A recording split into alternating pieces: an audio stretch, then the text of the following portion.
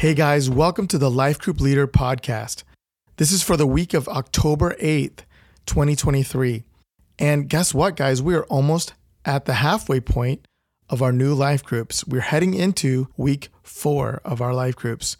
Just wanted to check in with you guys and also say, hey, hopefully things are going well for your group. I know things moved around a lot. Some people had less than they thought they might end up having. Some have had more than they ever anticipated. And so we're off to a great start. And I just want to make sure that we are engaging with the people that have been coming. Engagement is what makes the difference. As leaders, to engage with people, get to know them a little bit. Again, that goes a long way to helping people feel a part of our church, is our engagement as leaders with them.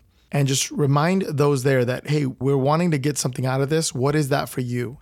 Whether it's friendships, growing closer to God, and so that they would stay intentional about their engagement as well with the group. Now, if you've been missing someone for the entire time, reach out to them at least once. If they do not show up after multiple weeks, do not worry about reaching out to them. We just really want them to know that you care about them and that you miss having them there. But we don't want to badger people or keep going on and on if they just aren't able to make it. We'll just trust if they show up, they'll show up. And if not, no worries.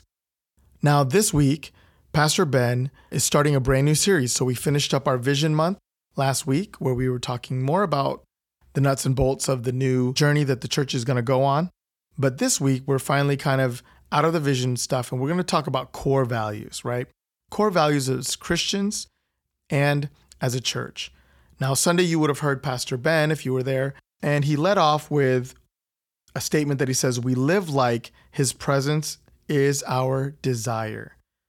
Basically, the presence of God and how important it was to believers in the Old Testament and New Testament. He shared quite a few from the Old Testament and a couple from the New. So we just want to make sure that we are asking those questions, get people thinking about the different topics. And so you, as well as a leader, can try to think of, hey, one of the stories that he shared on Sunday really stood out to me. And then he shares a great scripture in John chapter 14, verses 16 through 18, where he's talking about the Holy Spirit being our advocate and our connection to him. So make sure you bring that up. And then again, there's a few questions there about remembering a time in your life when God's presence was so strong. Be thinking about leading with that if needed. If the conversation takes off and you don't have to share, that's fine. But I think it's not a big deal to share a little bit, as long as we keep the conversation moving. Next, Pastor Ben gave a list of benefits that come from having the presence of God in our lives. And he mentioned those all, and there's scripture references right next to him. Again, you don't have to read them all. In fact, probably it would get a little long if you started to do that. But feel free to pull from a couple of them if you feel like that really helps the group. We want to kind of just give you tools to go as deep as you need or feel like you need to. And so those scriptures are there as reference, and you can pull from those if you want. They're directly out of the sermon on Sunday. And then finish off with these questions about what are some things that we can do to be intentional about seeking his presence in our lives. And just, again, don't be afraid to share honestly what you might struggle with, because that'll encourage people to either identify with that and say, yeah, that's me too, or have their own things to share. And then finish up with those questions and prayer.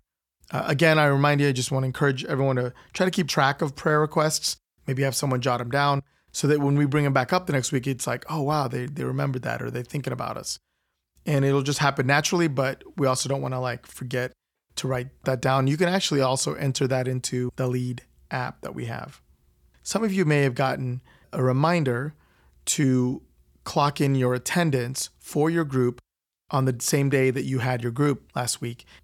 And that's basically because we've started to put the groups together in our database system called PushPay that will help us to track all things that are related to the group, whether it's attendance, prayer requests and praise reports, any meeting notes that came up.